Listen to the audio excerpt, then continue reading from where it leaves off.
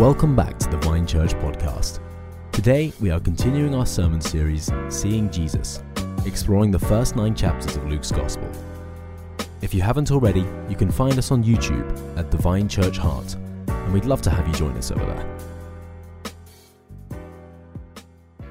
So, back in January, we began our sermon series in Luke, and we've been going through it slowly, but taking everything in. And this morning, I now have the privilege of finishing off. So if you do have a Bible with you, please open it to Luke chapter 9.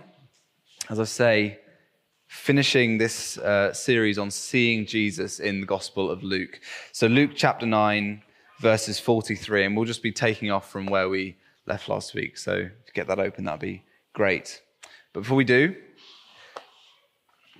songs are a very powerful thing, which you probably already know yourself because we all love music. We're very musical people. In fact, in neuroscience and psychology at the moment, there's really this huge movement to understand how music and songs affect the human brain. There's some very interesting developments. They found that people who have brain damage that affects verbal recognition are aided by hearing the same words sung.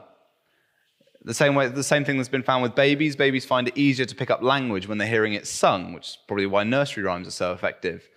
They're a very powerful thing, and scientists and psychologists don't quite understand it. One psychologist, Jonathan Haidt, talks about something that humans have, which he calls the hive switch, where when you're with a group of people all doing the same thing, the part of the brain that releases oxytocin, the hormone that makes you feel connected to one another, kind of activates. And he says this is most powerfully seen in humans when they all sing together. And so, unsurprisingly, throughout human history, songs have united people. If you think about football chants, sometimes they just take songs, random songs, and they suddenly become our team's song. And as soon as one person starts, everyone's joining in. It's not uncommon for relationships, married couples, to have kind of, our song. This is our song. And so that they kind of have a powerful thing. It's not a rule, but I would kind of put it to you that you can see what a society's God is by looking at the content of the top 10 songs in the charts. They're powerful things. They do powerful things to us. I heard one minister say, people tend to sing their heresy before they believe it. It's this concept that it gets so under the skin what we sing, and then gradually it starts to work out. So the question I really want to put to us this morning is, as God's people, what is our song? What unites us? What activates us? What is getting underneath our skin and telling us who we are and who we should be? But before we do that, let's read what Jesus has to say to us in the Gospel of Luke. So, starting in verse 43, it says this: While everyone was marveling at all that Jesus did, he said to his disciples, "Listen carefully to what I am about to tell you. The Son of Man is going to be delivered into the hands of men." But they did not understand what this meant. It was hidden from them. So they did not grasp it and were afraid to ask him about it. An argument started among the disciples as to which of them would be the greatest. Jesus, knowing their thoughts, took a little child and made him stand beside him. Then he said to him, "Whoever welcomes this little child in my name welcomes me. Whoever welcomes me welcomes the one who sent me. For the one who is least among you is the one who is greatest." "Master," said John, "we saw someone driving out demons in your name, and we tried to stop him because he is not one of us." "Do not stop him," Jesus said, "for whoever is not against you is for you." Let's pray. Heavenly Father, we thank you that you speak to us through your word. Lord, we pray that as we unpack what you have spoken to us, that it would go deep into us, that it would affect us, that it would challenge us, that it would encourage us, that it would build us up. So Lord, fill me with your spirit as I preach your word, and fill us with your spirit to hear it and take it in. In Jesus' name I pray. Amen. Amen. So, in this recap, just to recap kind of what we've seen, last week we saw Jesus go up on the mountain and he was transfigured and the disciples saw it. And now they've come down. This is after they've found out that Jesus is the Messiah. Peter has correctly identified Jesus. You are God's Messiah. Then he takes them up the mountain. They have this amazing experience. They've now come down. And so now the obvious question, of course, is which one of us is the greatest? It kind of begins by Jesus doing another Son of Man saying. Now, don't worry, I'm not going to make us turn there, but I hope by now we see whenever Jesus says Son of Man, he's referencing Daniel chapter 7. It's the passage we've looked at lots. There's a Son of Man taken into the throne room of God, the one who you don't expect to win against these powerful beasts. So Jesus again repeats a Son of Man saying, the Son of Man is going to be delivered into the hands of men. And interestingly, it says they did not understand what this meant because it was hidden from them. It was concealed from them to understand what Jesus was saying. And it's funny because whenever we get to passages like this, where it kind of says something like it was concealed from them or it was revealed to them, it doesn't say who does the concealing, but the assumption tends to be God. In fact, if you read a biblical grammar book, they call it a divine passive. When the person isn't named, it's God. But I'm not actually sure that in this passage it's best to understand it as though God concealed what Jesus is saying to them. See, I think something is concealing what Jesus is saying, that his glory that they have seen is going to be manifested in being handed over to be killed. What is it that's concealing this from them? I think the answer is found in the next few verses. Their ambition. Their ambition is making it impossible to understand that this one who they just understood to be the Messiah is going to be handed over. And so they know how great Jesus is. And so by association, well, we must be pretty great too. And so they begin to ask, okay, we're all great. We know that, right? So which one of us is the greatest? I realize that, us three, we were called up the mountain. So we're probably in the top three. But see, I have this special relationship with Jesus. So I'm probably the greatest. And John says, hang on a second, Peter. No. I'm the disciple Jesus loved. I'm probably the greatest. And there's this bickering going on. There's this ambition getting to the root of the issue. We're all great. So which one of us is the greatest? Really what the disciples are giving into here is a very kind of worldly view of what greatness is. And it's not uncommon to find that.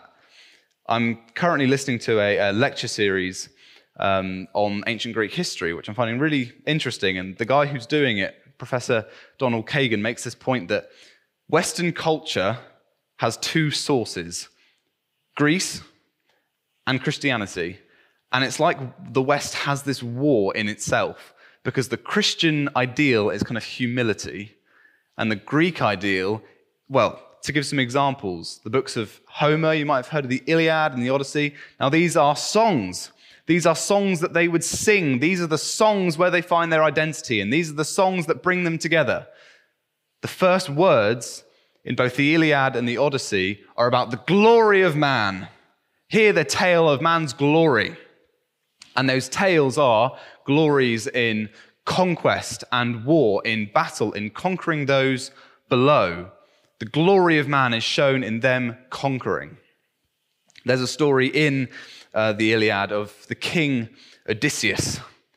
And there's this quite hilarious scene, really, where all the soldiers are done with the kings and the generals. Now, they're not allowed to talk in their presence, but they're getting so done with how they're being treated. One man stands up, and Homer tells us this is the ugliest man in the world. And he says, you blimmin' kings, I'm paraphrasing, we're sick of you. We're sick of being treated like this. And Odysseus comes and he smashes him in the back with his scepter. And it says that welts immediately grew, and he began to tear up in front of all the other soldiers. And surprisingly, what do then the rest of the soldiers say? They call out, of all the great things Odysseus has done, this is the greatest. The greatness is shown in keeping that distinction between I'm a king, I'm great, you don't talk in my presence, and we don't talk. And he has shown his greatness by silencing the one who would dare stand up. One finally, before I bored you with nerdom, but in the Greek Civil War, in the 5th century, there's this story where the great Athenian Empire comes to the tiny island of Milos. And the Athenians say, right, we're here to conquer you. You're ours now. And the Melians reply, well, hang on a second. We were happy being neutral. Can't we just maintain how we were already? And Athens say, no, sorry, that's not going to work. The law of the gods, it's not our law, it's a law that transcends us, states that the great must conquer the weak. And so we're only doing our duty by conquering you.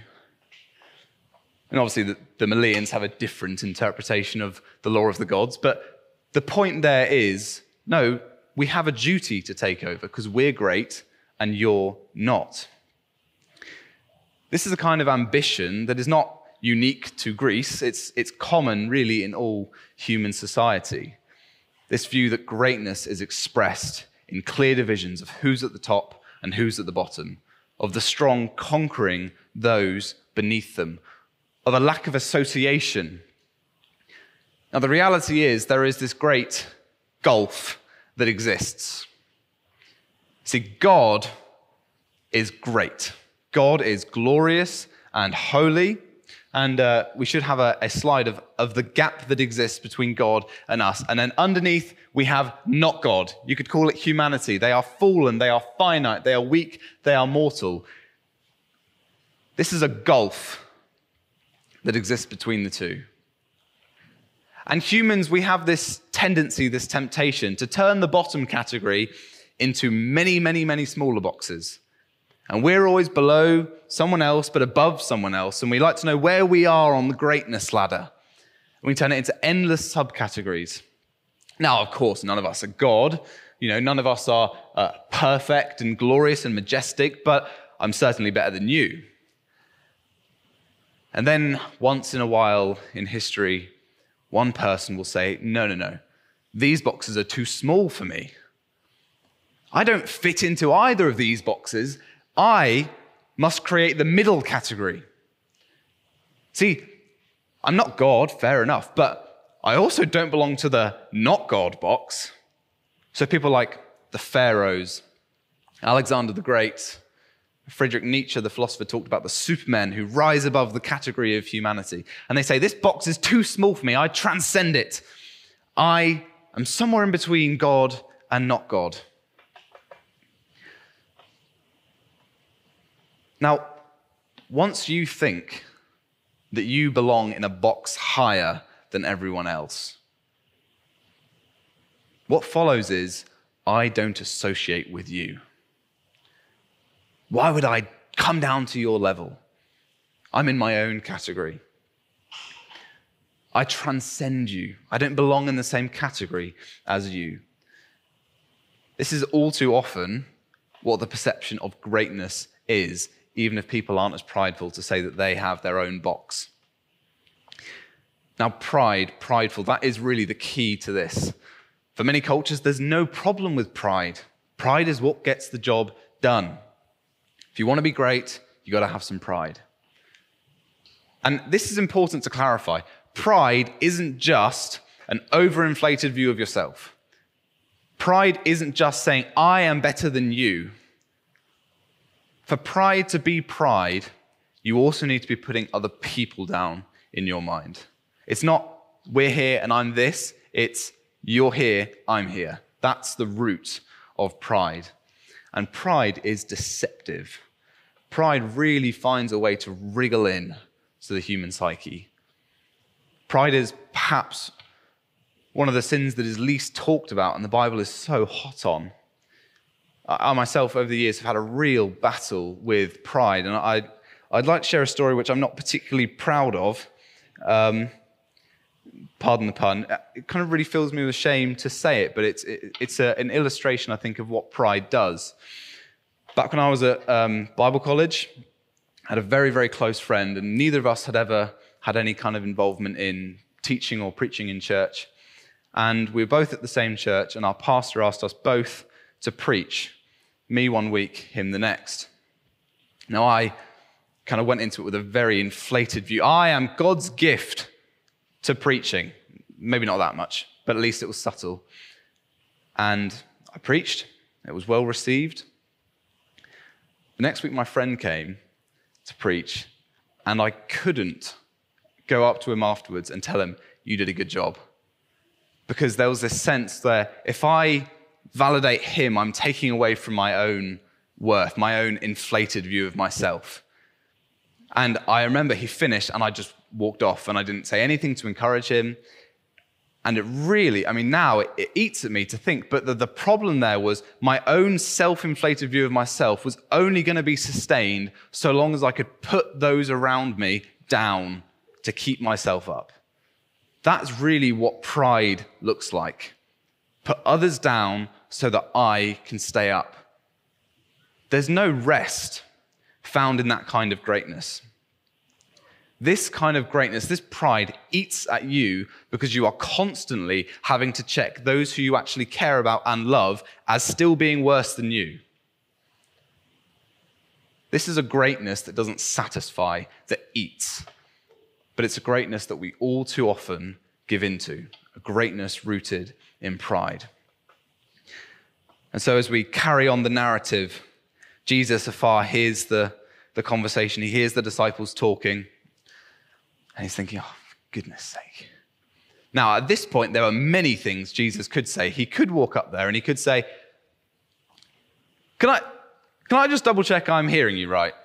Are you seriously talking about which one of you is the greatest?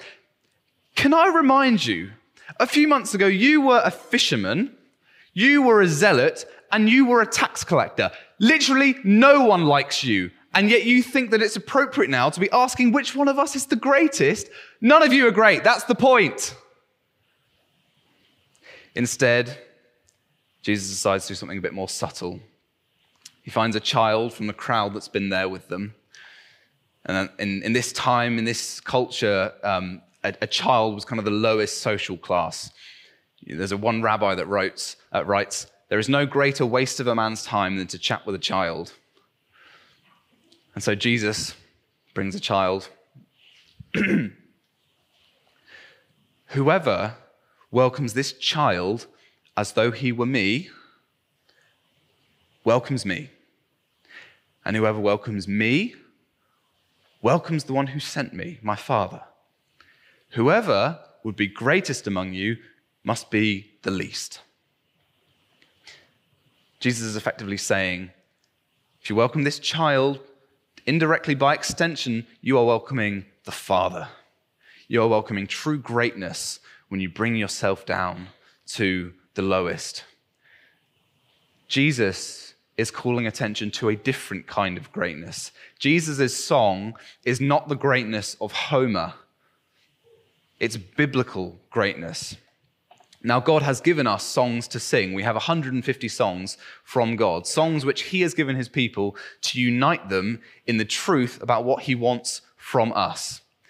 And really on this topic, I think there is no better place we can turn to. I would ask, let's turn there to Psalm 8.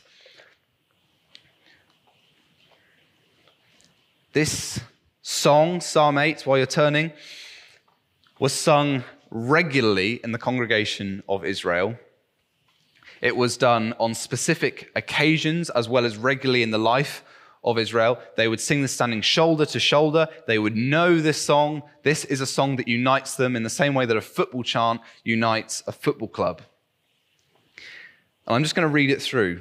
Jack read it for us so brilliantly earlier. Psalm 8.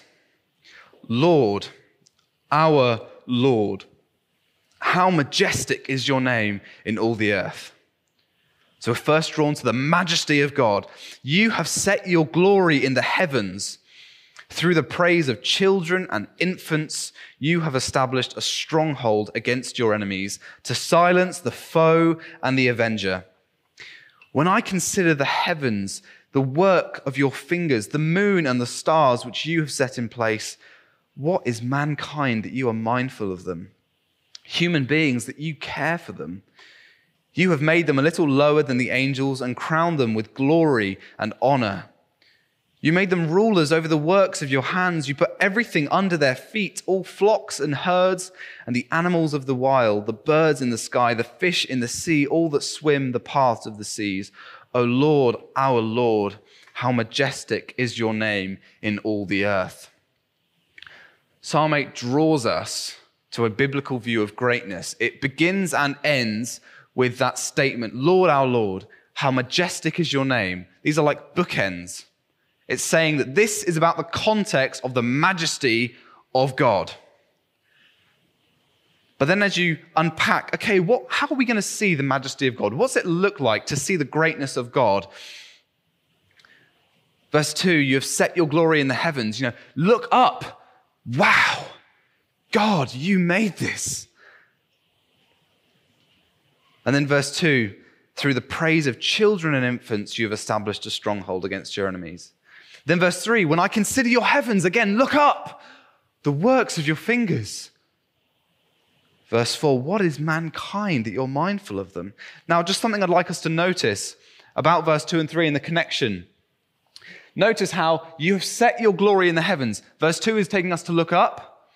And then as you go into verse 4, you have the same thing, look up. As you carry on verse 2, through the praise of children and infants. As you carry on into verse 4, what is mankind? Verses 2 and 3 and 4 are mirrors of each other. They are saying the same thing. And so the message of them is the mankind in verse 4 is the babies and infants from verse 2.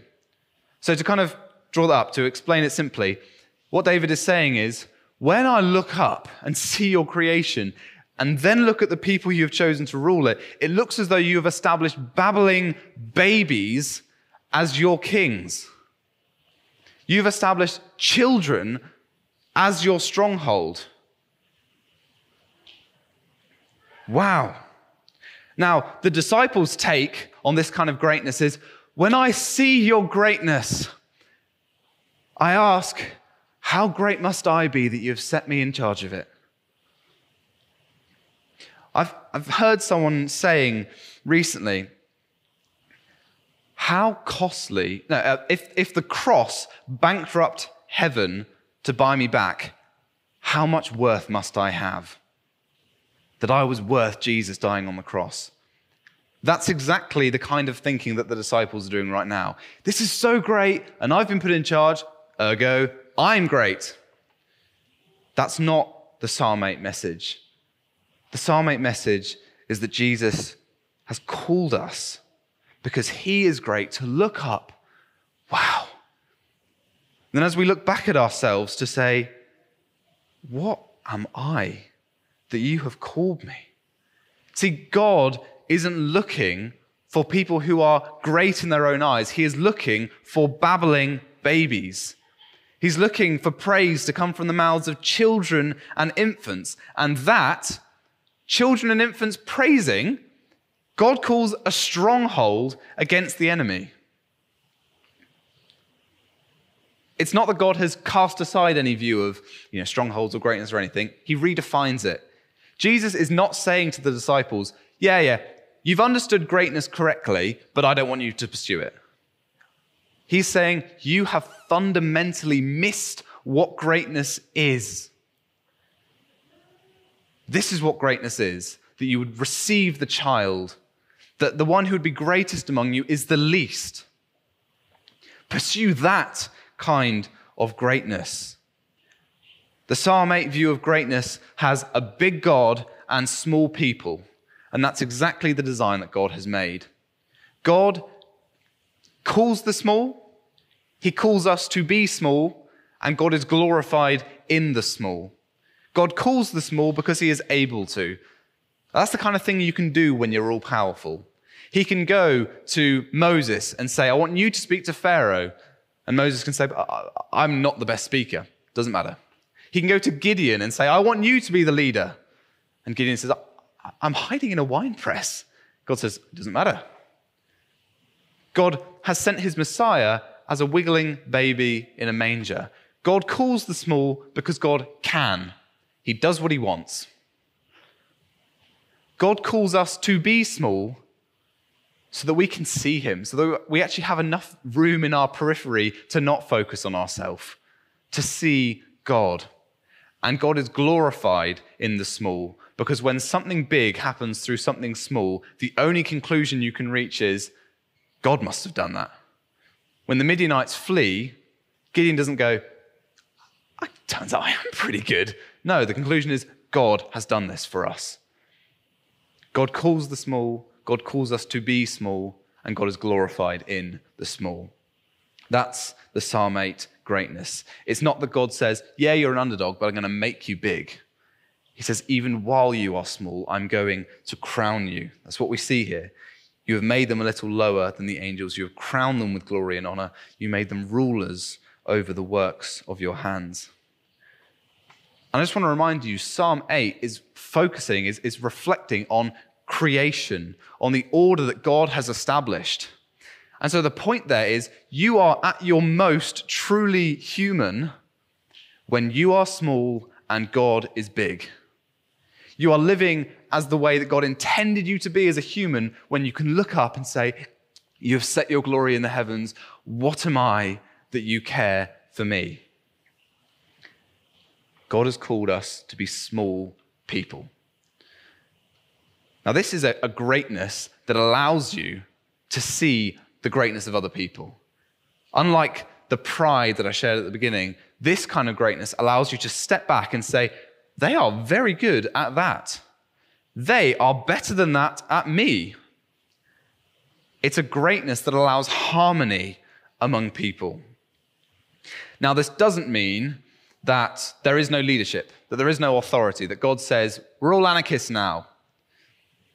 Both Psalm 8 and the New Testament talk about leadership qualifications. They talk about people ruling. You can turn to Romans to see that God says that governments are a good thing. You can turn to 1 Timothy 3 to see that God says that leaders in the church are a good thing. The difference is the qualifications for those leaders are surprising. God's view of greatness, biblical greatness, is weaved into what God calls leaders to be. So let's compare this kind of biblical greatness, these qualifications, with the kind of worldly greatness. What do we want in a leader? Someone who's strong, someone who doesn't take any nonsense from anyone. The list could go on. What are the qualifications for a leader that God gives in his word? He says he must be faithful. He must love his wife. He must have time for his kids. He must be respectable, temperate, self-controlled, not quarrelsome. This is the kind of leadership that God looks for. Loves his wife, loves his kids, has time for people, isn't an idiot. That's what biblical greatness looks like worked out in leadership. And it really captures that fundamental to the Christian faith is the virtue of servanthood. That in any other position, to be told you're going to be the servant is like, pull the short straw. But in the Christian faith, what an honor that I would be called to be a servant. Something that really struck me is that in schools today, it's so common to hear kids being told something along the lines of, you could be the next prime minister if you work hard enough. Naomi, sometime you could lead the AV team. As Christian parents, our duty is to say, you have the privilege of being a servant. Now, some of the servants from among us may be called to have leadership positions, but the greatest calling you can have is to serve, to mirror what Jesus did for us, to come down in humble service. It's not a crutch in the Christian faith to serve. It is the highest honor one can have. Greatness is shown in service, in humility. And so as the narrative finishes, the disciples have kind of seen this child come to them and, what were we talking about? And John starts to twig and he says, we saw someone casting out demons in your name and we stopped them because they weren't with us. We shouldn't have done that, should we? Jesus says, no, whoever's not against you is for you. See, what John is doing there is he's realizing, this greatness actually does affect us quite practically. It does actually call us to be different. It doesn't call us to say, no, we're the great ones. You do your thing. Leave this to us. This greatness works its way out. Now, I could talk about how we're called to live as small people, but I really want to emphasize this. Jesus calls us to be great people, but he has redefined that greatness. So he is calling us to be great. So how do we do that? How do we look great? What is greatness? Greatness, according to Jesus, is the person beating their chest on their knees saying, Lord, have mercy on me, a sinner. And Jesus condemns the person who knows that they're fine. And they come to church going, me and God are on great terms. Instead, he says, look at the person who knows that they don't belong there. That's who I want you to be. Greatness is the person who does everyone else's job and receives no thanks for it. Greatness is standing back and saying, actually, you're better at this than me. You take this one. This is the kind of greatness that Jesus calls us to. Greatness is not the possession of the one who pays attention to the great. Greatness is for those who act out. It is not for those who act out the part. It is the gift of God to those who humbly serve the lowly. Martin Luther summed this up really nicely, I think, in a good kind of paradoxical phrase. He said, the Christian is a free man, subject to none. The Christian is a slave, subject to all. It's both true. I'm not bound by anyone, and yet I'm bound to everyone. That's where greatness is shown. Not in me rising above my fellow person, but coming down to those who I would consider beneath me, coming down to the lowly and saying, actually, we're on the same level. And that kind of view, that Lutheran kind of paradox that Luther described there is really at the capstone of the Christian faith. If we just go back to that God gap that we looked at earlier, the temptation is often to say, we're going to transcend and get to God. The gospel is that God saw us and came down. He didn't make a middle category. He came down to humanity. He came down to the lowly. This is the fact that has to permeate every area of the Christian life. God didn't wait for us to come to him. He came down to us. What a truth. It captures this paradoxical take on the Christian life. I'd like to read, this is a prayer from the Valley of Vision, which is a phenomenal prayer book, which I recommend everyone gets. This is the first prayer you find in it. I just don't think anyone else has captured it as well as this does. Lord, high and holy, meek and lowly, you have brought me to the valley of vision, where I live in the depths, but I see you in the heights. Hemmed in by mountains of sin, I behold your glory. Let me learn by paradox that the way down is the way up, that to be low is to be high, that the broken heart is the healed heart, that the contrite spirit is the rejoicing spirit, that the repenting soul is the victorious soul, that to have nothing is to possess all, that to bear the cross is to wear the crown, that to give is to receive, that the valley is the place of vision. Lord, in the daytime, stars can be seen from the deepest wells, and the deeper the wells, the brighter your stars shine.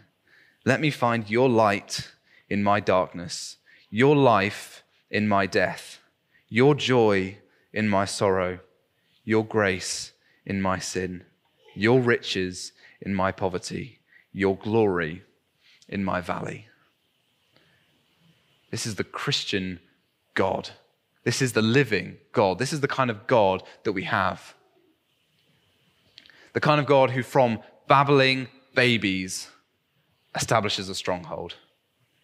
That from fishermen and tax collectors establishes his church.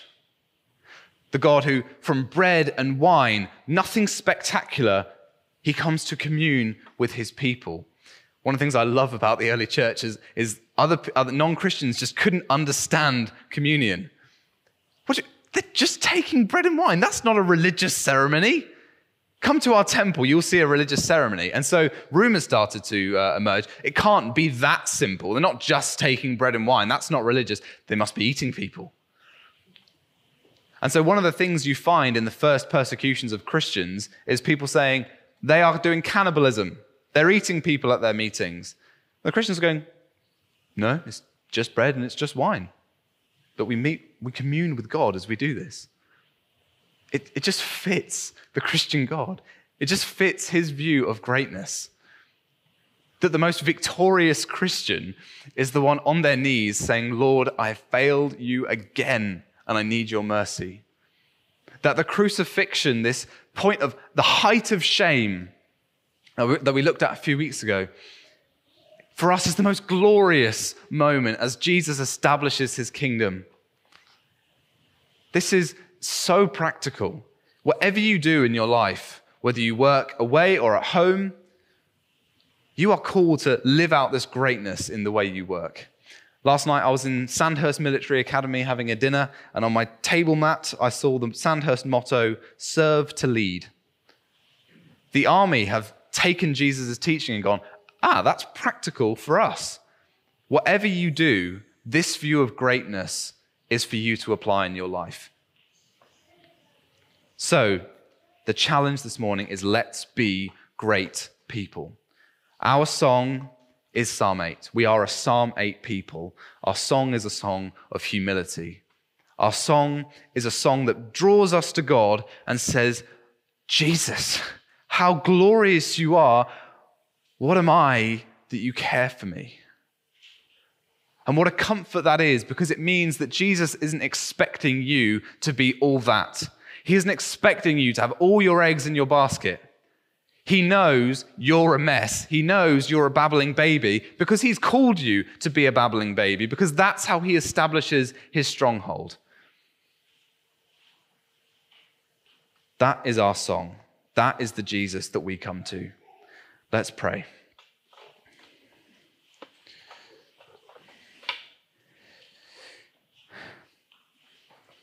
Jesus, we want to be great. We want to be great people with a greatness that is defined by your word, with a greatness that draws our eyes upwards, not inwards. Lord, help us to see our own failings. Help us to see the crown that you have placed on our head. Help us to see the greatness of those around us. Help us to come down to the lowly, to not ascend ourselves higher than we should be, but to have the privilege of following your example of coming down. Lord, we thank you that you call the small, that you call us to be small, and that you're glorified in the small. We are small. Lord, by your Spirit, make us great. Amen.